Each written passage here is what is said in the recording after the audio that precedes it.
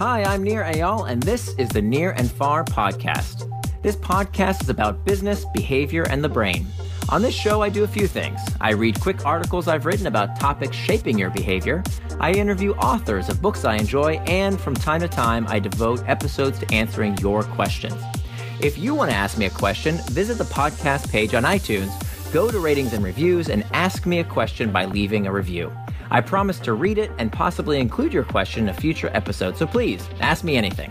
Now, enjoy the episode, and for more, you can always visit me at nearandfar.com. Hyperbolic Discounting: Why You Make Terrible Life Choices. A guest post written by Lakshmi Mani and read by Amy McNabb. Have you ever had a mounting pile of work you know you need to do, but for some reason didn't? There's an important deadline looming. Your boss is breathing down your neck. The pressure is on.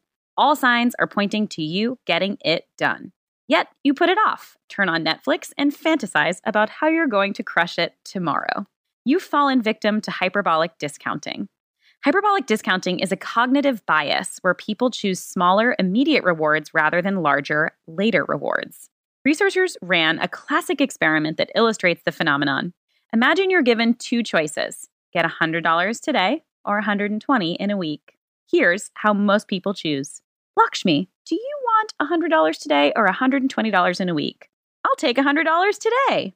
But when the same question is asked with the same 1 week interval, but a year in the future, we largely choose the bigger reward.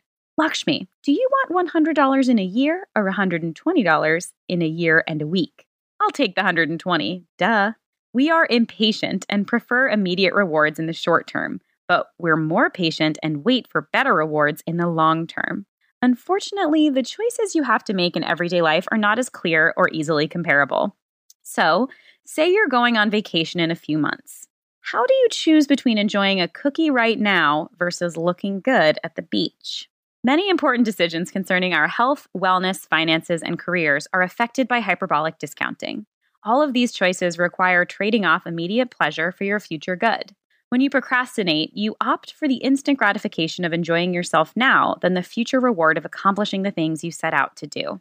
You know setting money aside in a 401k is important for your retirement. However, you instead choose to splurge on an expensive night out with friends, which is much more fun right now and might not be the best choice for future you.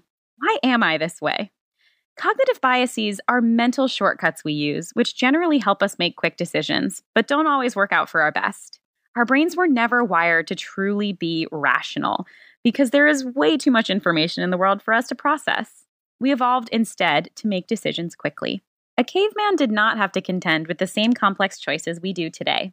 Cavewoman Lakshmi never had to choose between eating a pig today versus investing it in a pig 401k that would yield a 4x return in the future. Under harsher living conditions, we didn't know if we would survive till the end of the day, so our species evolved to choose the immediate option that most increased our chance of passing down our genes. Our brains are wired to choose immediate sure things rather than the potential of a far-off future reward. So, am I screwed? No! There are ways we can get better at making good choices. Number 1, empathize with your future self. You put things off to future you because it's easy. It's easy to assume that future you has boundless energy, drive, and motivation. Unfortunately, that perfect vision of future you is not reality. Before putting something off, think about your future mental state, how tired, drained, and sleepy you will likely be. Consciously evaluating the dependability of future can serve as a motivation to actually do the things you want to do today. Number 2, pre-commitment. Hyperbolic discounting tells us we're more likely to procrastinate when decisions are far away. A pre-commitment is a way to lock future you into a decision. You increase your chance of success by removing a temptation future you may try and weasel out of. The idea is to make it hard for your future self to back out. Research shows people who commit to saving portions of their future paychecks to their retirement end up saving more money than others. Subscription meal delivery systems like Freshly and Blue Apron use a similar pre-commitment to keep customers receiving their food orders automatically. By subscribing to healthy food that shows up at your door every week, you increase the odds of eating right when the time comes.